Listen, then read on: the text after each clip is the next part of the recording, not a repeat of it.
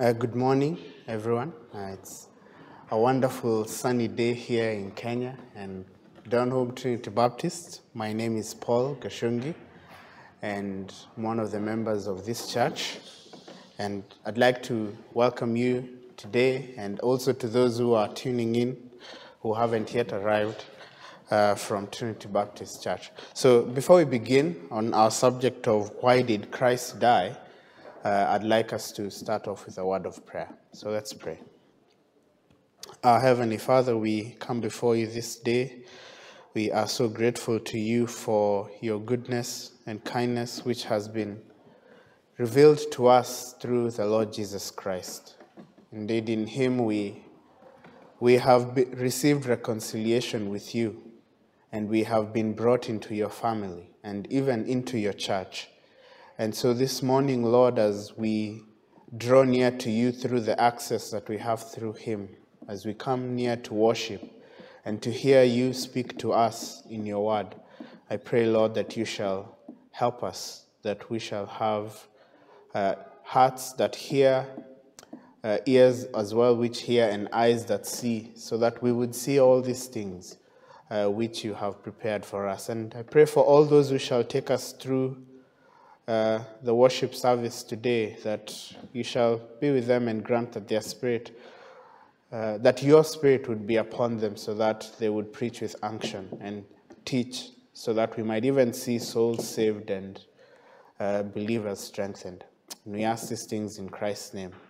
Amen. I want to begin. So the title of the Sunday school today is Why Did Christ Die?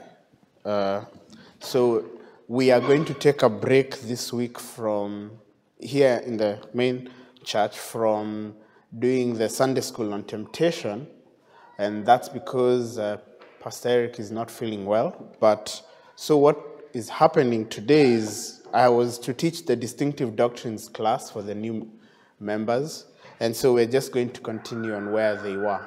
So it will be a refresher course for the rest of us, won't it? So the subject is the death of Christ, or why did Christ die? And I want to begin by asking you to turn to 1 Corinthians chapter 15.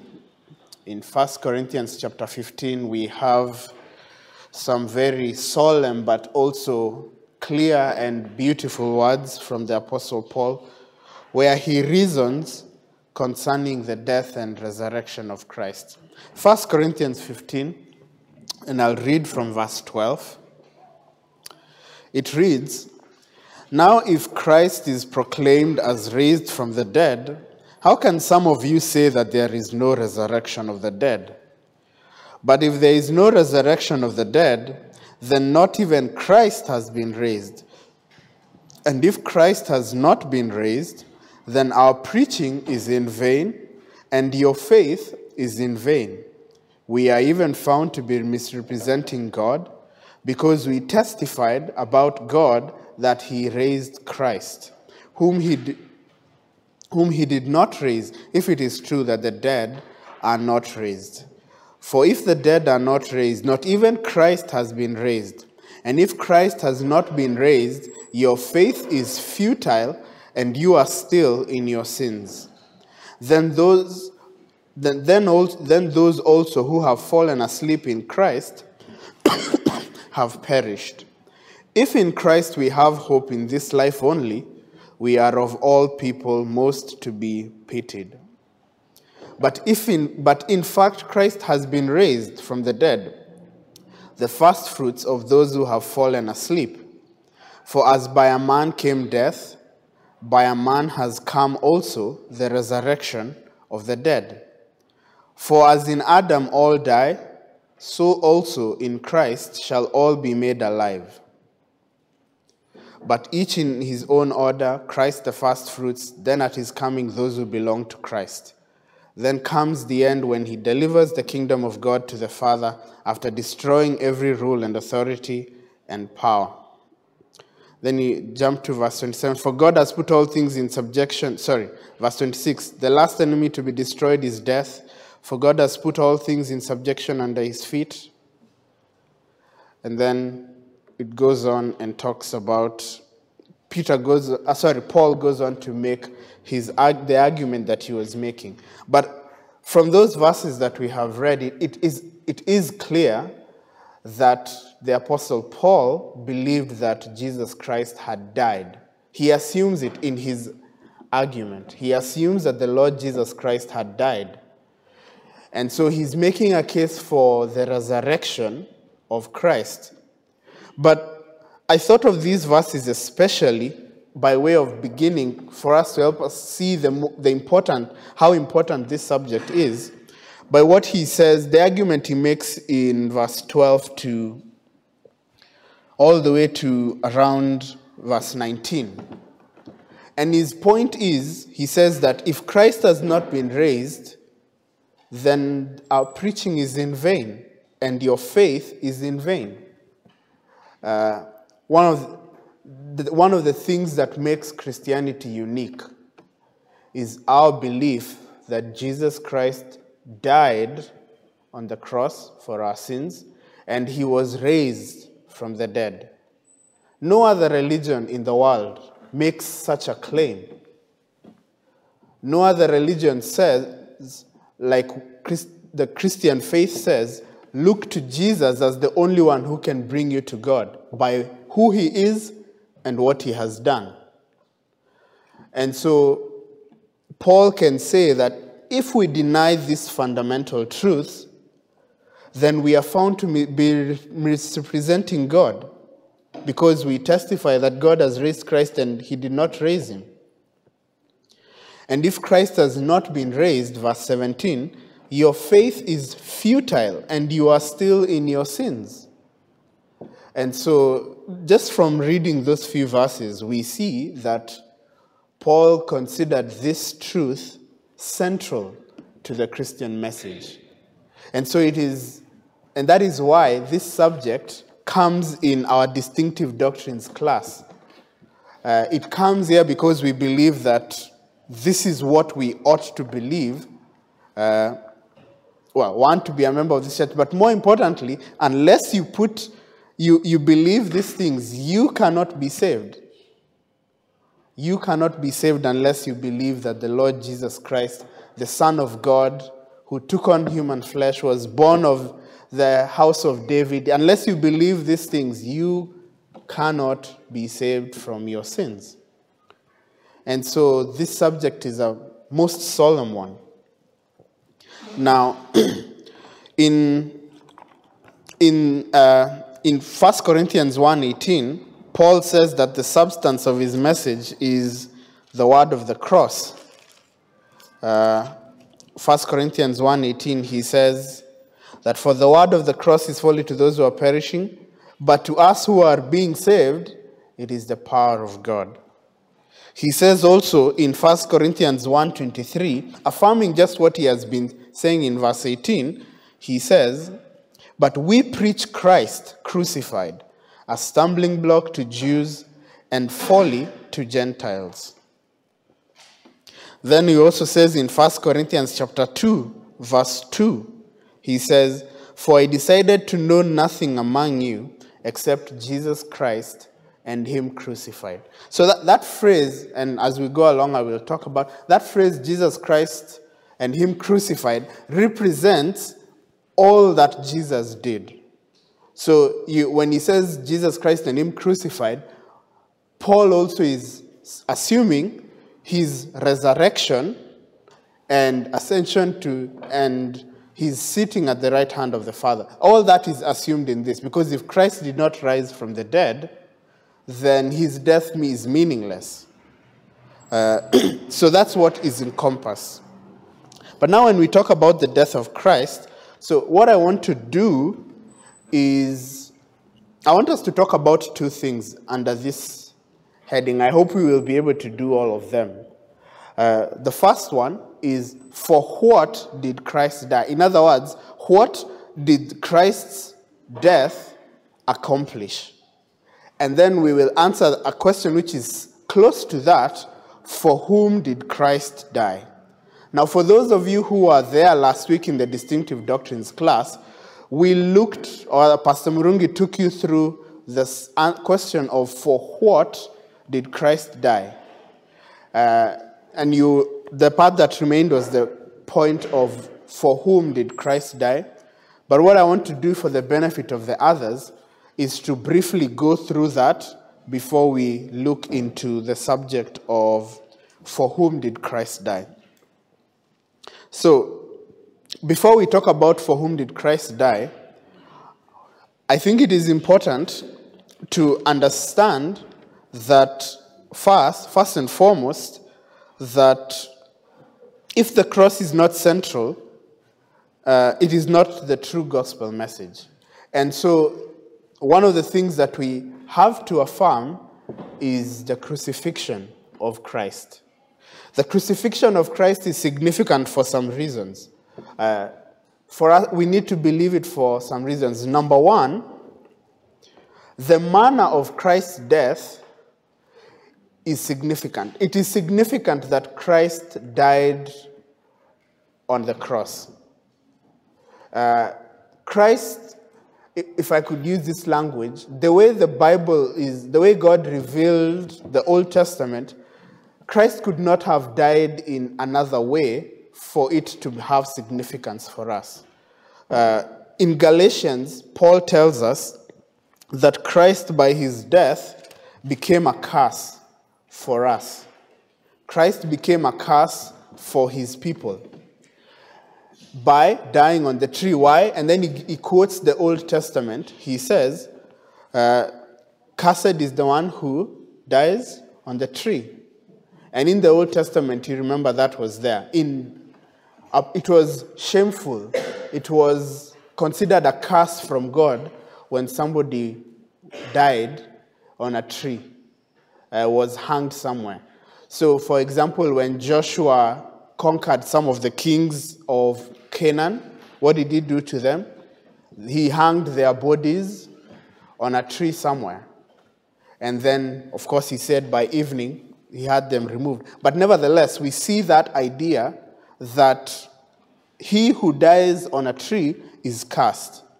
And so when we point people to the cross, when the scriptures point us to the cross of Christ, they are pointing us to a Christ who was cursed. And he was cursed not because of himself, but for the sake of his people.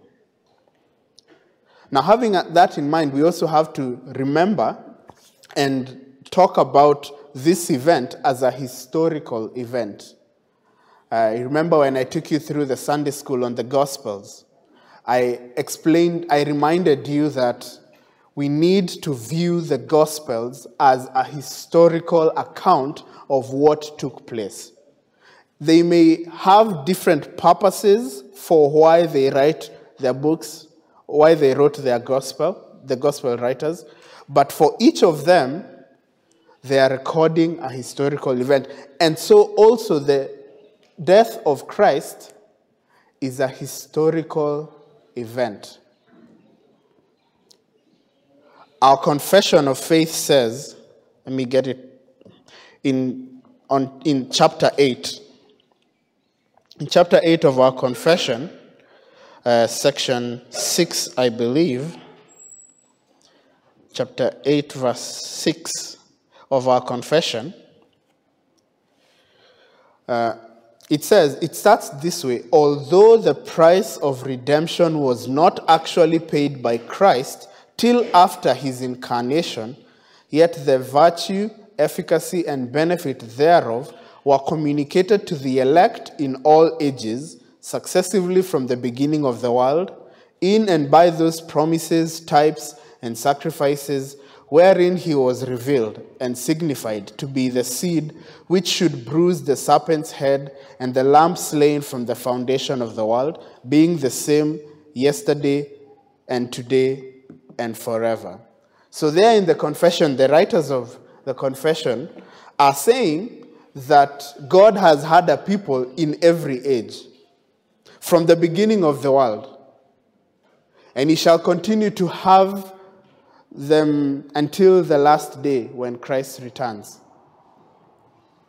But their redemption the price of their redemption was not actually paid until Christ was incarnated. So here they are indirectly affirming that the death or the praying of our redemption is a historical event. It is a historical event. And we should, to deny the historical nature of this event is to deny the work of God in history to save. And surely if you deny that Christ died on the cross roughly 2,000 years ago, then how can you be a Christian? Because the Bible presents this as a historical event. Our redemption, we ought always to be careful not to fall into the trap of thinking too theoretical, as though this is just a theory somewhere that is not based on anything. No, the Bible, the New Testament, and even the Old Testament, when it talks about this, it talks about this as a historical event that has, if I could even say, eternal consequences. It has consequences for those who lived before the event. It has consequences for those who lived at the time of the event. And it has consequences for us and everyone who has lived since that event occurred. I think I have emphasized that point well enough. It is a historical event. And so when you read the gospel accounts, and each gospel writer talks about this, which shows its importance. When you read it, they're talking that Christ died on the cross, then you should be sure that they are speaking the truth. And it's a truth that we must believe and be willing to defend, even to the point of death. So, Galatians 3:13, we've said it talks about the form of death of crucifixion was a curse. But then in John 19:30, we see that Christ said that it is finished.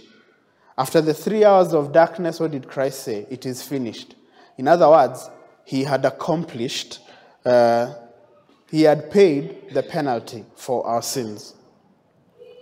And one of the significant things that happened is the curtain of the temple was torn from top to bottom. We read that in Matthew 27:51. And it was done by an act of God. So there was an earthquake and the curtain tore into. What was that saying? That it is God who has broken. God who has broken that wall of hostility, if I can use that language, that existed between man and God, or rather between God and man because of sin. Now, when we talk about Christ's death, and here I will go through it somewhat quickly, I will try to go through it somewhat quickly, there are terms that the scripture uses which helps us to understand for what did Christ die. For what did Christ die? Or the meaning of Christ's death. The first one is sacrifice. The first one is sacrifice. The death of Christ was a sacrifice. It was not an example. There are people out there who say that the significance of the death of Christ is as an example. Beloved, that is not what the scriptures tell us. Hebrews 9:26, stand there. In Hebrews 9:26, what does the writer to the Hebrews tell us? Hebrews 9:26. He tells us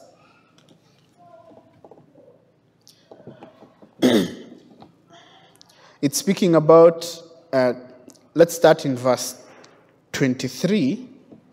He says, "Thus it was necessary for the copies of the heavenly things to be purified with these rites, but the heavenly things themselves with better sacrifices than this. For Christ," you see the context is sacrifices. He's comparing the old system of the Mosaic system in the Old Testament with what Christ has done. And he says, so he uses the language of sacrifices and says, "For Christ has entered not into the holy places made with hands, which are copies of the true things, but into heaven itself, now to appear in the presence of God on our behalf. Nor was it to offer himself repeatedly, as the high priest enters the holy places every year with blood not his own, for then he would have to suffer repeatedly since the foundation of the world. But as it is, he has appeared once for all at the end of the ages to put away sin by the sacrifice of himself." Christ Jesus offered himself as a sacrifice.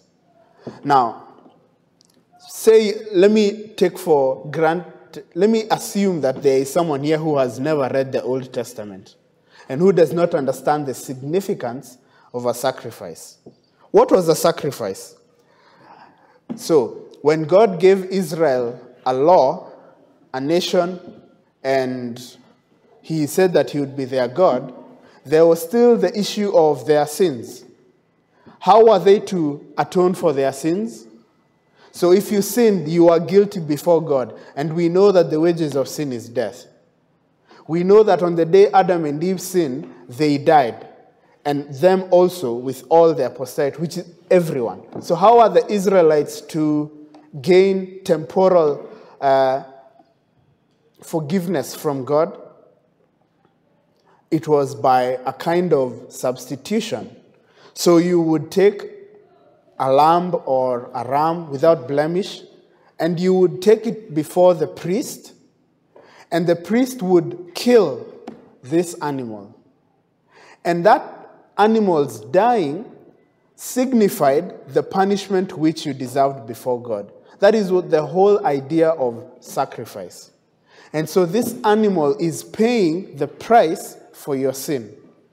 On the Day of Atonement, which was like an official day of seeking forgiveness from God, the priest would offer a sacrifice for himself, his own sins, but then he would offer a sacrifice for his people. There would be two animals. One would be killed to pay the penalty, and another the priest would lay his hands on it, and the sins would be imputed to that animal, and then it would be sent away. But that is the idea of sacrifice, and it's saying that this is exactly what Christ has done for his people. We will come back to this when we talk about for whom did Christ die, but you recognize that there on the Day of Atonement, when the priest offered that sacrifice, he offered it for the people of God, so that their sins were forgiven. And so Christ, when he offered this sacrifice, he was offering it for his people. And we will see who those people are.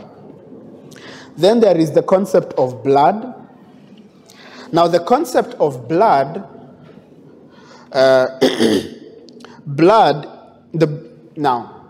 again, the manner of death is important. So in the Old Testament, when an animal was brought before God, it wasn't enough to strangle it. It wasn't enough for you to kill it by any other way other than to cut it, that it bleeds, that it sheds forth its blood. Now we know that blood signifies life.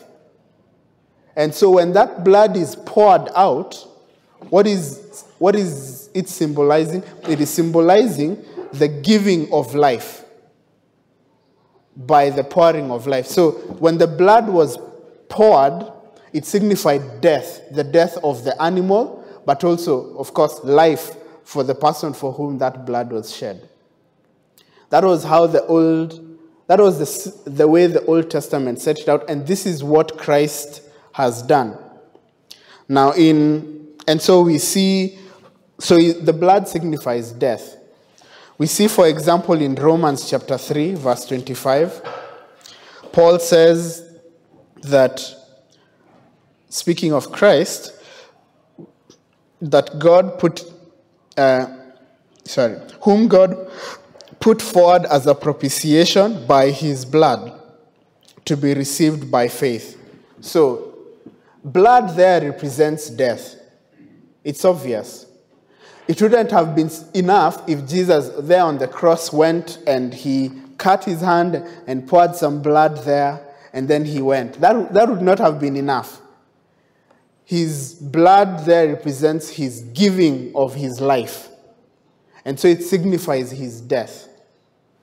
So when he said that the blood of Jesus takes away our sin, we do not mean, it's not necessarily the liquid blood in and of itself. Jesus did not have different blood than us.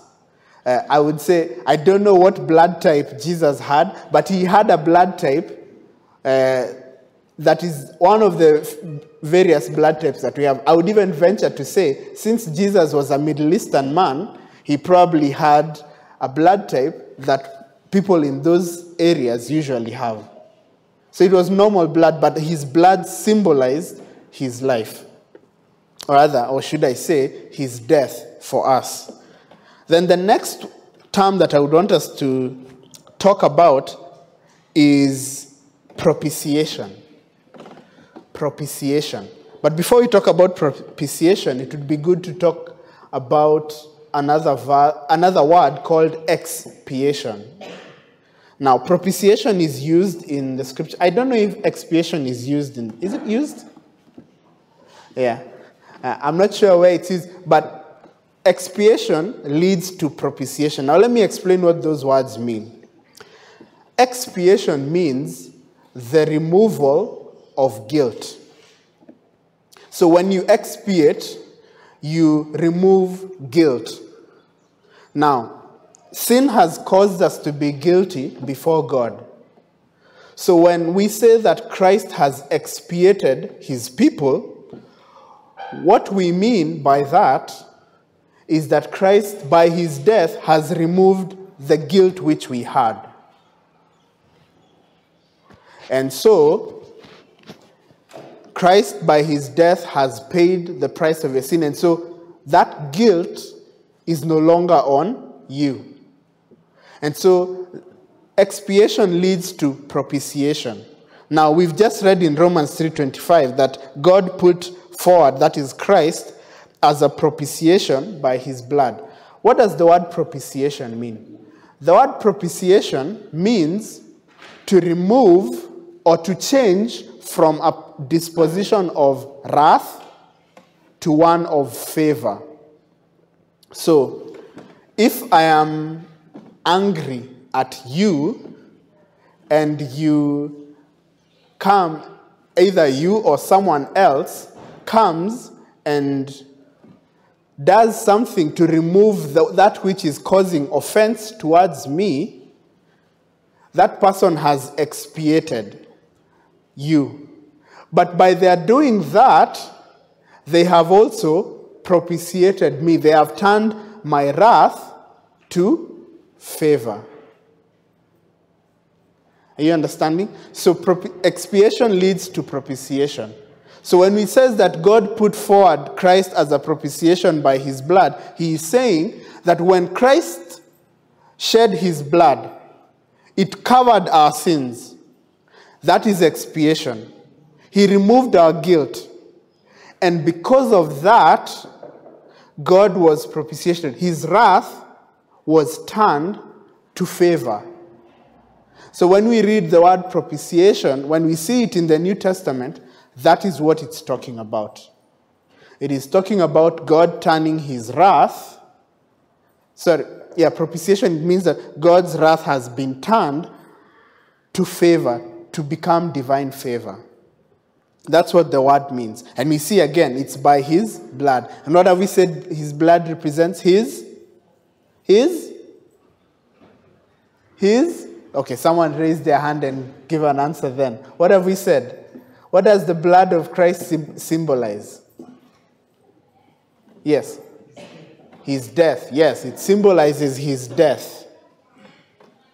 So, that is what those words mean. Now, there are other terms which we will look at, such as ransom. Ransom. Now, what is a ransom? If you have watched a movie where someone was kidnapped, what do the kidnappers ask for? They ask for a ransom price. And the Bible presents Christ's death as paying a ransom. Now, who is it paying a ransom to?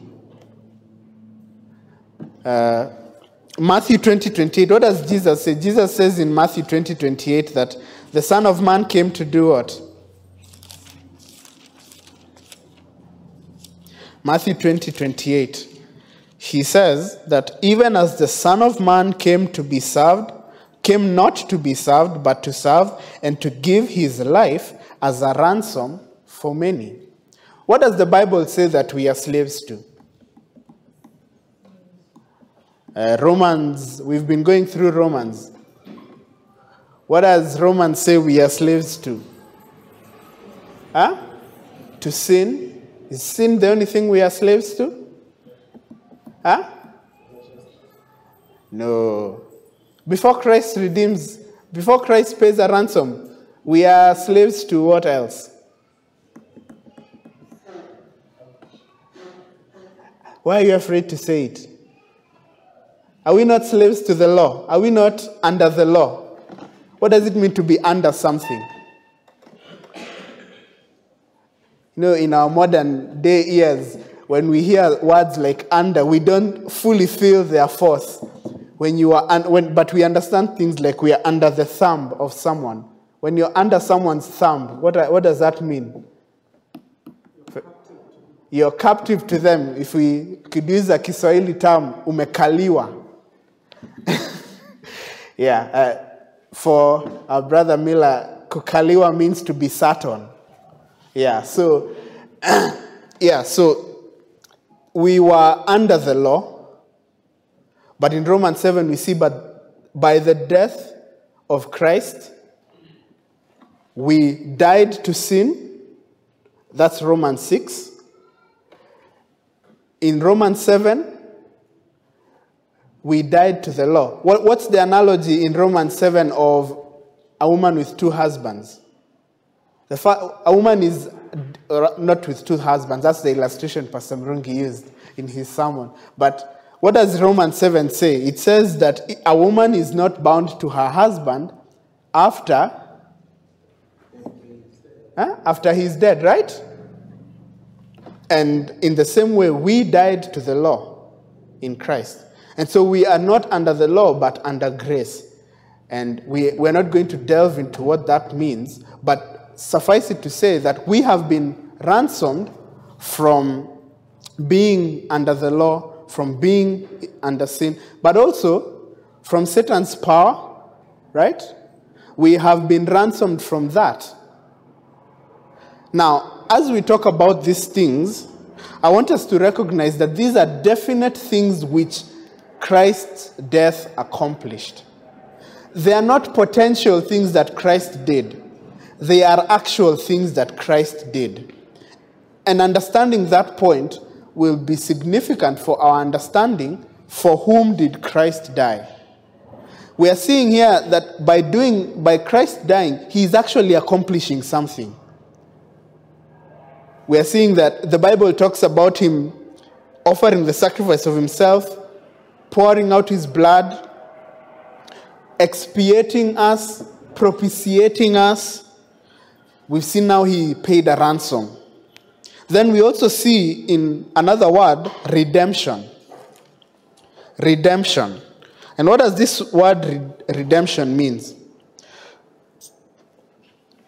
So redemption is a continuation of ransom.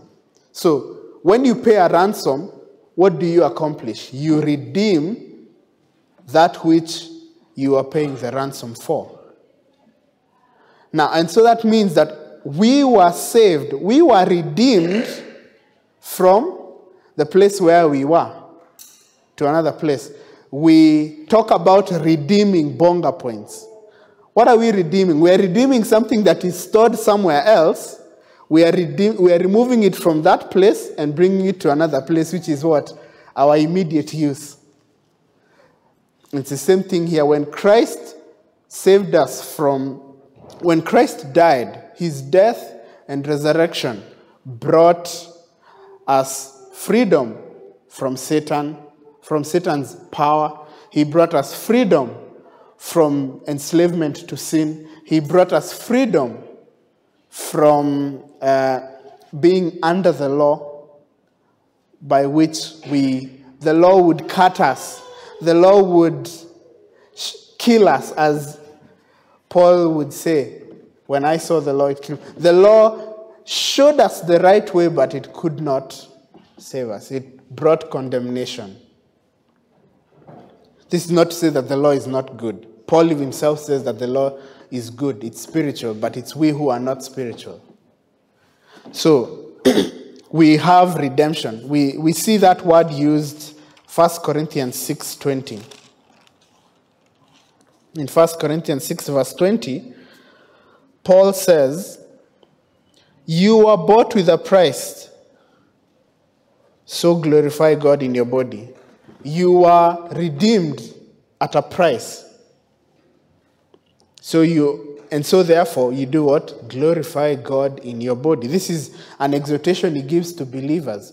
He reminds them of what Christ has said, and he says that Christ bought you. Then there is also another term. So we look at two more terms. Reconciliation. Reconciliation.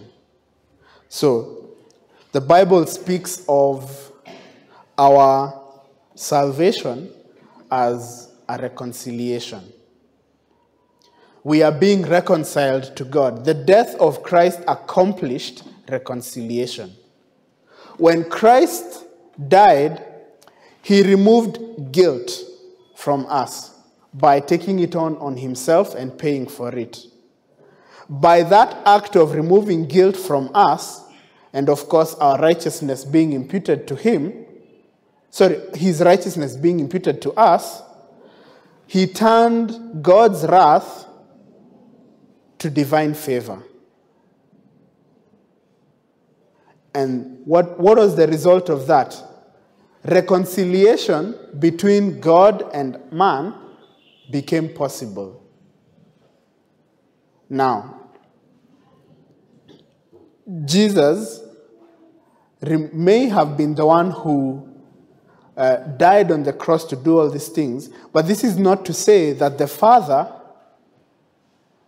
was needed, or rather, did not have any hand in this. It is the Father who, because out of his love for the world, he sent his Son. John 3:16, "For God so loved the world that he gave his one and only Son, that whoever believes in him should not perish, but have eternal life."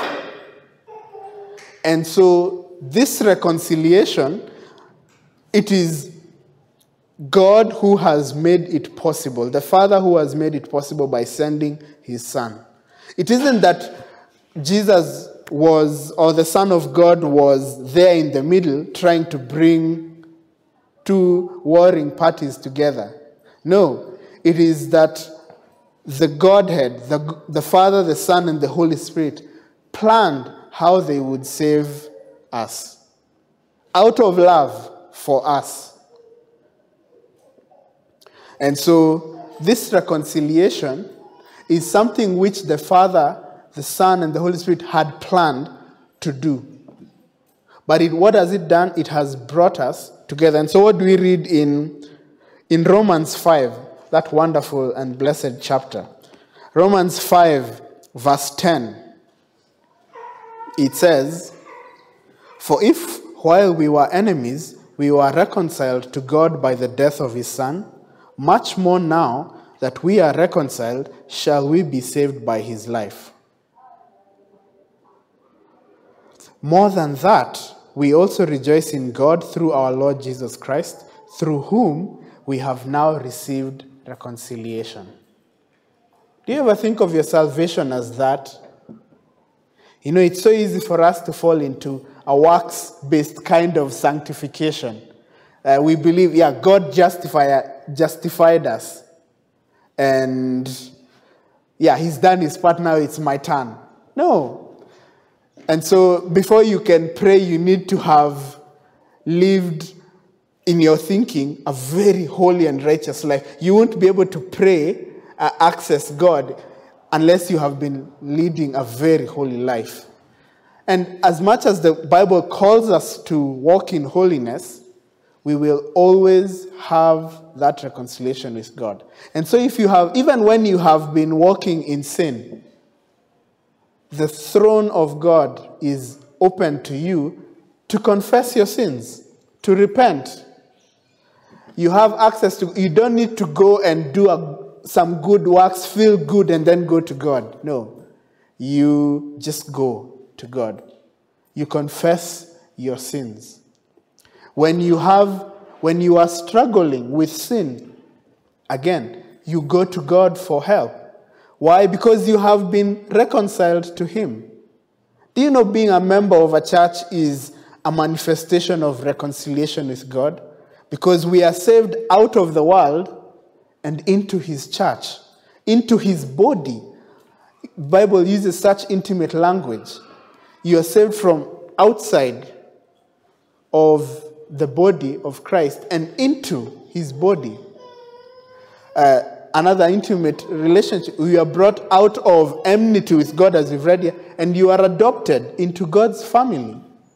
These are manifestations of God's reconciliation. And this is what God has done for you if you are in Christ. Whether you like it or not, if I can use that language. This is what God has done for you. Whether you think you are worthy of it or not, and no one is worthy of it, you have been given this gift by God.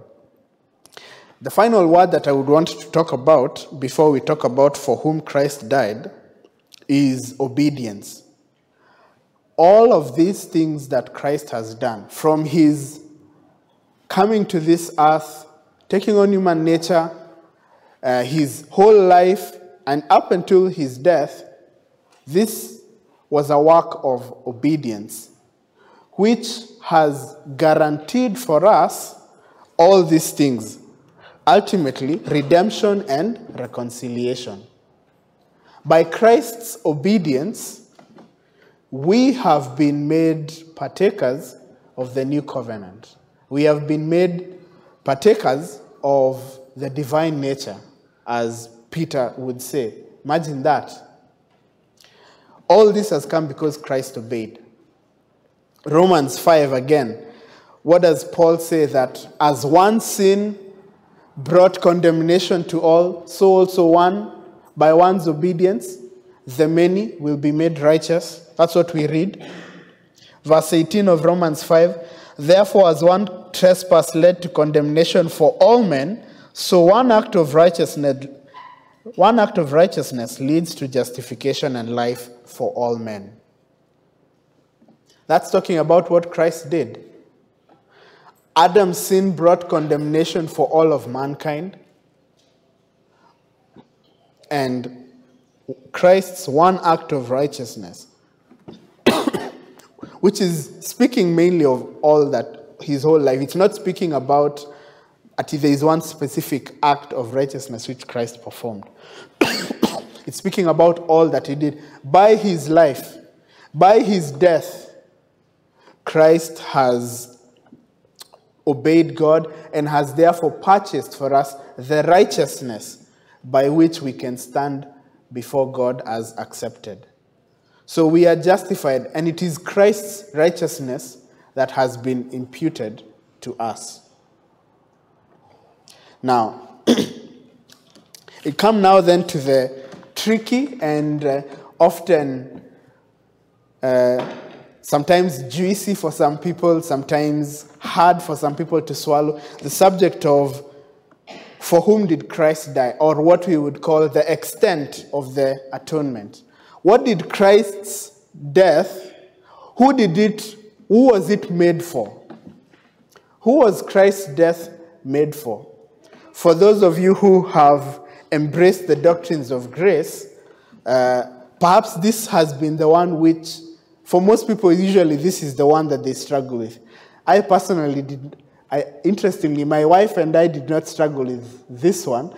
I struggled with total depravity, and she struggled with one aspect of total depravity, and she struggled with perseverance of the saints. But nevertheless, this is a subject which many people struggle with. And of course, it's an understandable struggle. Why do people struggle with this? Because there are usually two sides of this issue. On the one hand, there are those who say that Christ died for everyone in the world. And the other side says that no, Christ died for the elect, those whom God had planned to save. Those for whom, only those who will be saved are the ones for whom Christ died. And those who say that Christ died for every single individual accuse the other side of limiting the love of God. Whereas the other side, those who claim that Christ died for the elect only, accuse the other side of limiting his power. Now I want to read for you what our church's confession says. The 1689, section 8, verse 5, it says this, or the chapter 8, section 5, it says, "The Lord Jesus, by his perfect obedience and sacrifice of himself, which he through the eternal Spirit once offered up unto God, has fully satisfied the justice of God, procured reconciliation, and purchased an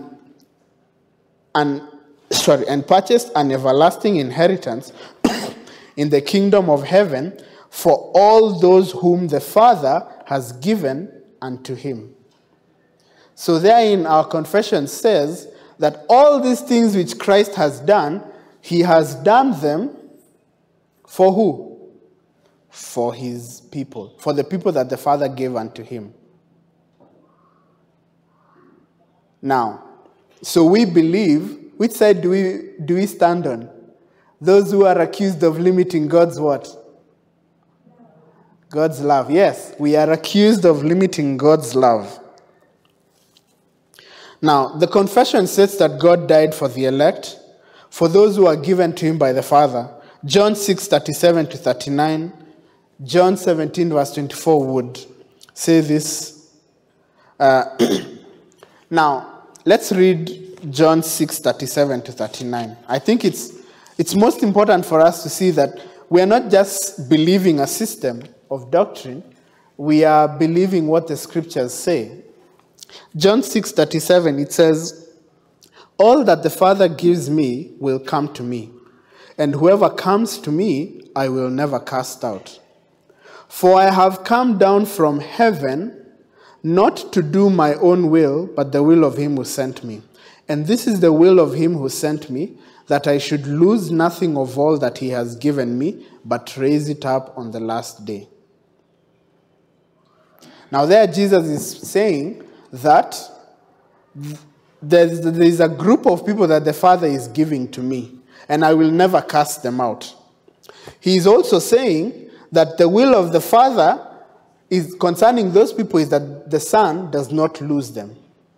And he says that the will of the Father is that he should raise them up on the last day. That is, that they should have eternal life. Now, how do they have eternal life? That's the question that we must ask. This group of people, how does Christ give them, how does Christ guarantee that they will be raised on the last day? That's a question that we have to ask ourselves as we reason with what he's saying. Is it not by his death? John 3:16 says, "For God so loved the world that he gave his Son, that whoever believes in him should not perish but have eternal life." Doesn't that talk about being the raising of the dead? So it is by the giving of the Son. And what did the Son come to do? John 10, My sheep hear my voice, and they follow me. And I lay down my life for my sheep. So, Christ is there talking about is there saying that what he did, what are we believing in Christ for? Because he's the shepherd who lays down his life for his sheep. And how does he lay down his life? By his death. So even from just looking at the plan of God and how the reason for why the Son was sent by the Father, we see that Christ died for a specific number of people. Not for everyone in the world. These are verses that are clearly teaching that Jesus did not die for everyone in the world, but for only a specific number of people. There are many, as the scriptures say, but it's not every single individual. Now, before we look at some other verses, let me say this.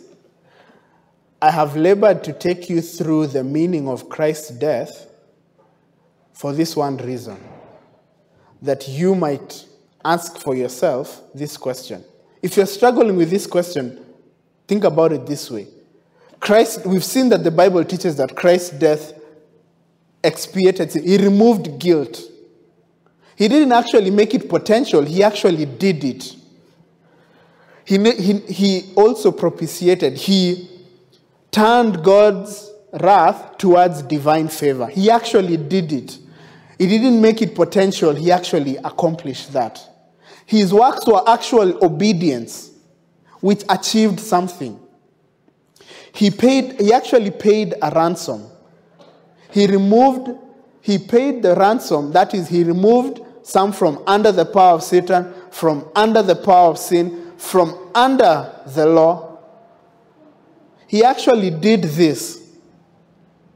These are things that the scripture says that he did. Now, let us look at, even before we look at whether the Bible says there will be people in hell, let us look around us. Do we see this in everyone around us? Do you see the same things God is doing in you outside in everyone in the world? No, you don't.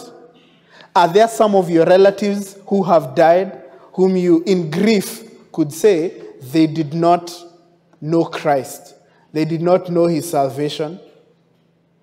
Well, if that is true, then obviously Christ did not die for everyone. Because if Christ had done these things for every single individual, we would all be going to heaven.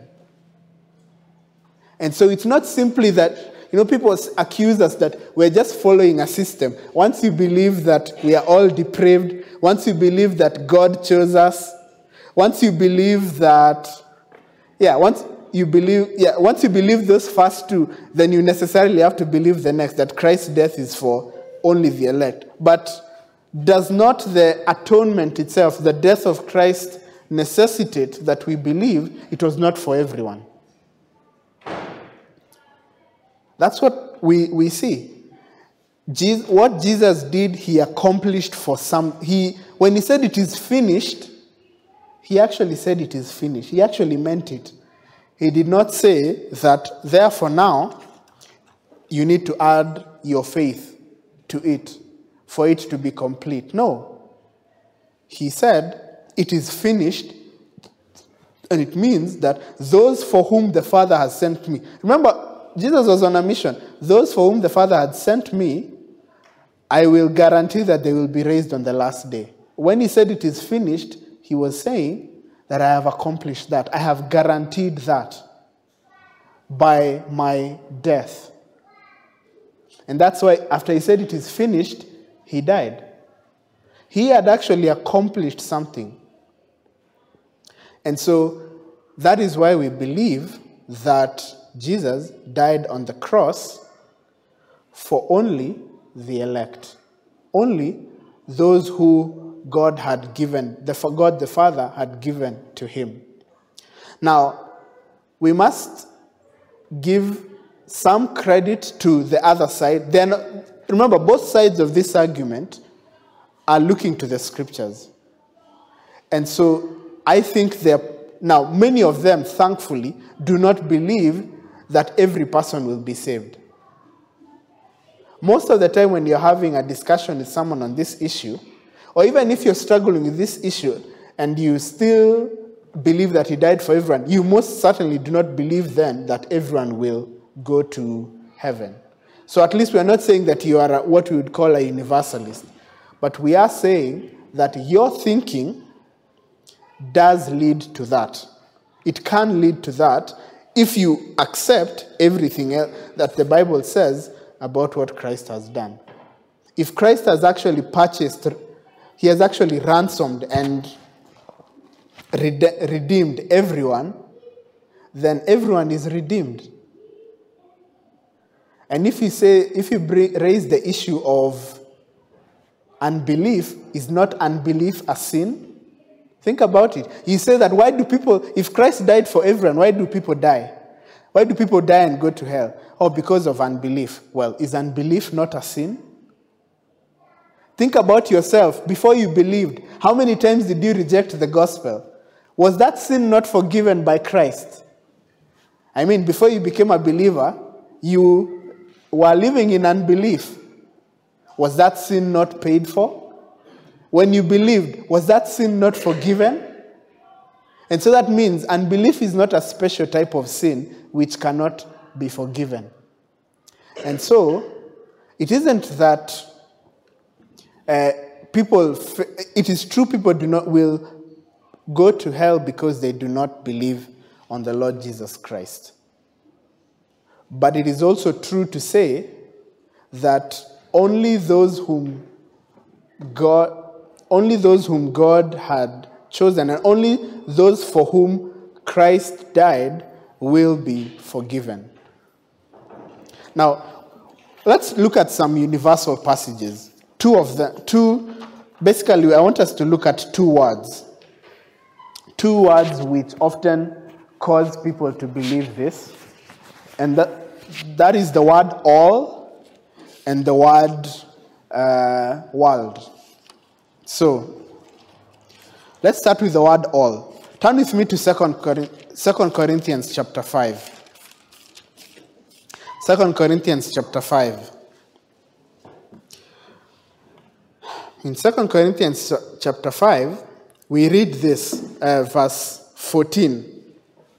For the love of Christ controls us, because we have concluded this, that one has died for all. Now, who is the one there who has died for all? It is Christ. And he says, so people read, one has died for all, and they assume that all there must mean every single individual. That's one of the verses that is claimed. But is that a sufficient understanding of the word all there? I don't think so. The word all there is qualified because he goes on to say, therefore all have died. So, one has died for all, therefore all have died. So who are the all for whom Christ died?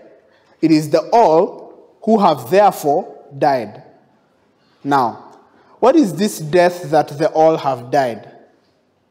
If we read in Romans 6, we discover that when Christ died, those who are in him, they also died to sin. And so here I believe that's what is being referred to. When he says that that one has died for all, therefore all have died, and he died, that therefore all have died refers to all have died to sin. All have died to the law. All those things for which Christ's death did for his people, they have died. They have died to it. But then look at what it goes on to say. He died for all, that those who live might no longer live for themselves, but for him who for their sake died and was raised. So he's here saying that the death of Christ, in a mystical way, was also the death of a certain group of people.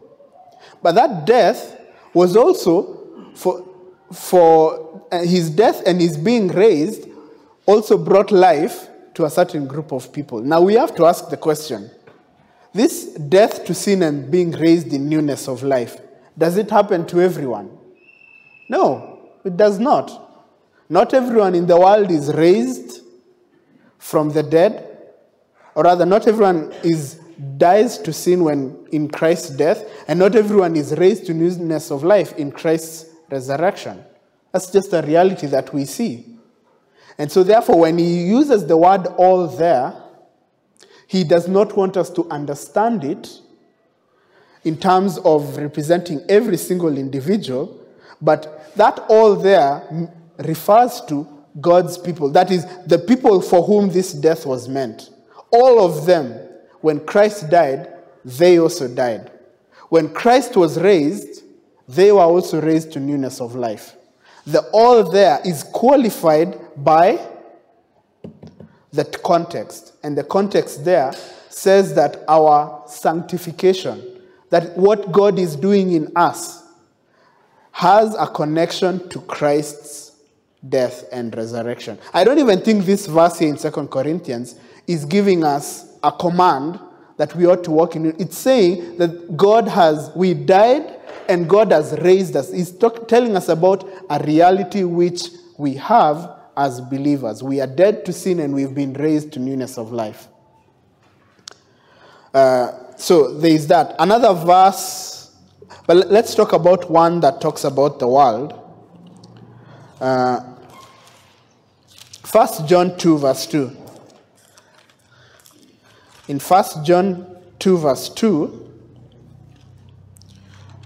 we read, and this is a difficult one.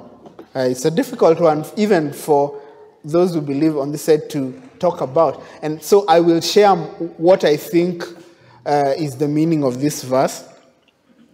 So 1 John 2 and 2, it says, speaking of Christ, he is the propitiation for our sins, and not for ours only, but also for the sins of the whole world.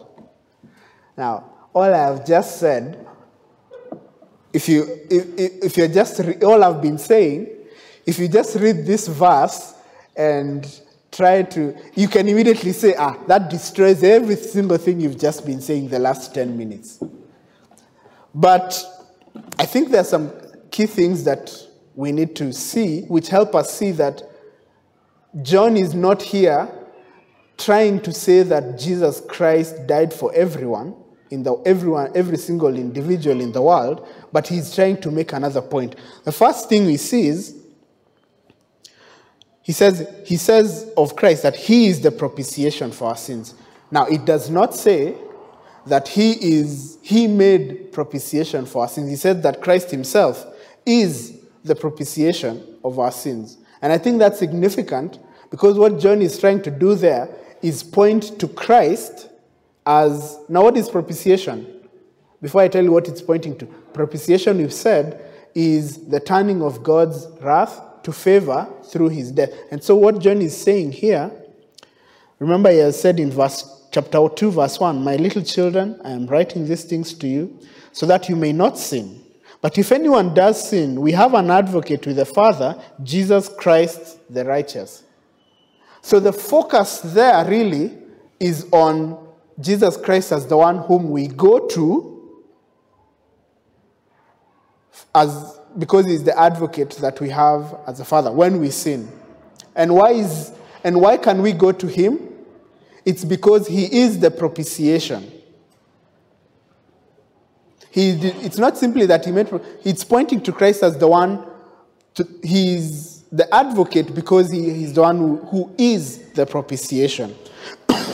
But then also, when he says he's the propitiation for our sins, and not for ours only, but also for the sins of the whole world, in light of what the rest of the scriptures say, I think that it does not necessarily follow that you have to make the conclusion that that means every single individual.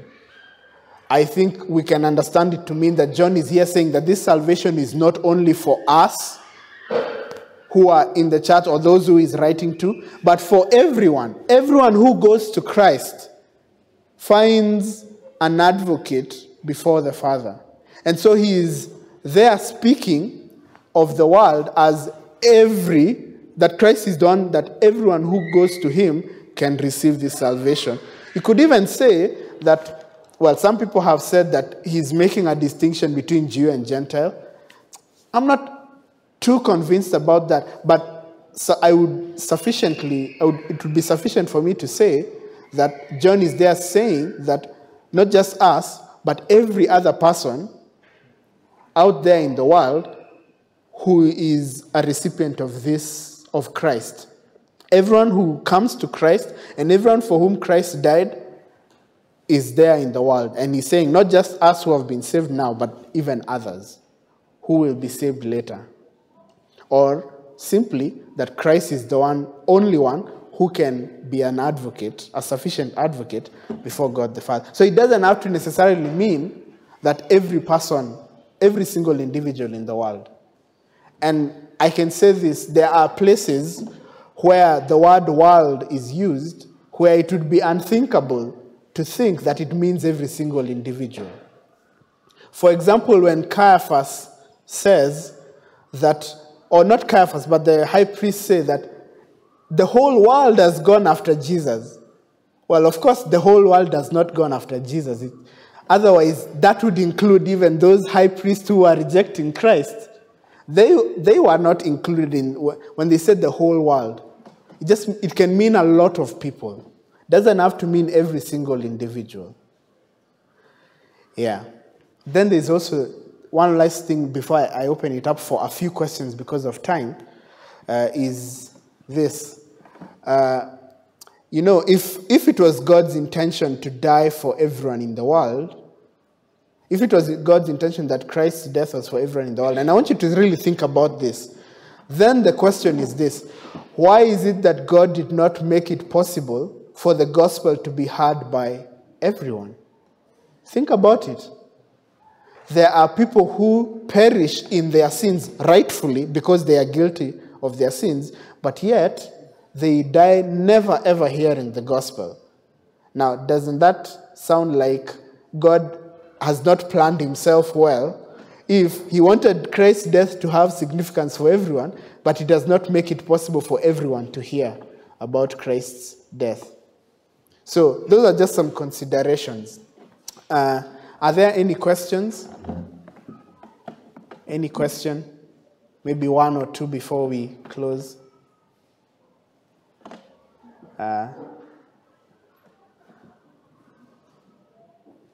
Okay. There is.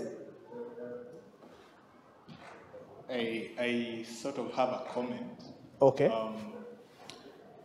In this sense, I can't say that Christ died for everyone, for the whole world,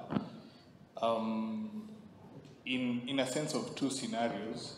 That one, that the punishment for sin on the cross would show the severity of sin, to show that those who are in sin, that the only case is death, so that even Christ being imputed the sins of the many would show that if you are in sin, then the only destination is death. And for those who have believed and cast their sins upon, and their sins have been casted upon Christ for their salvation, that's where you see that they have been saved for eternity. So that, in a sense, it still remains, it's for the whole world in that way.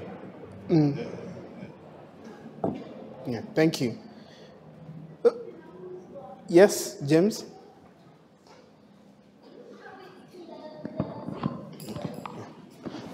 I would also like to comment on, especially the Armenians, who say that Christ died for everyone. They say that it's upon the responsibility of those people whom he died for to believe in Christ, and if they will not believe, they perish.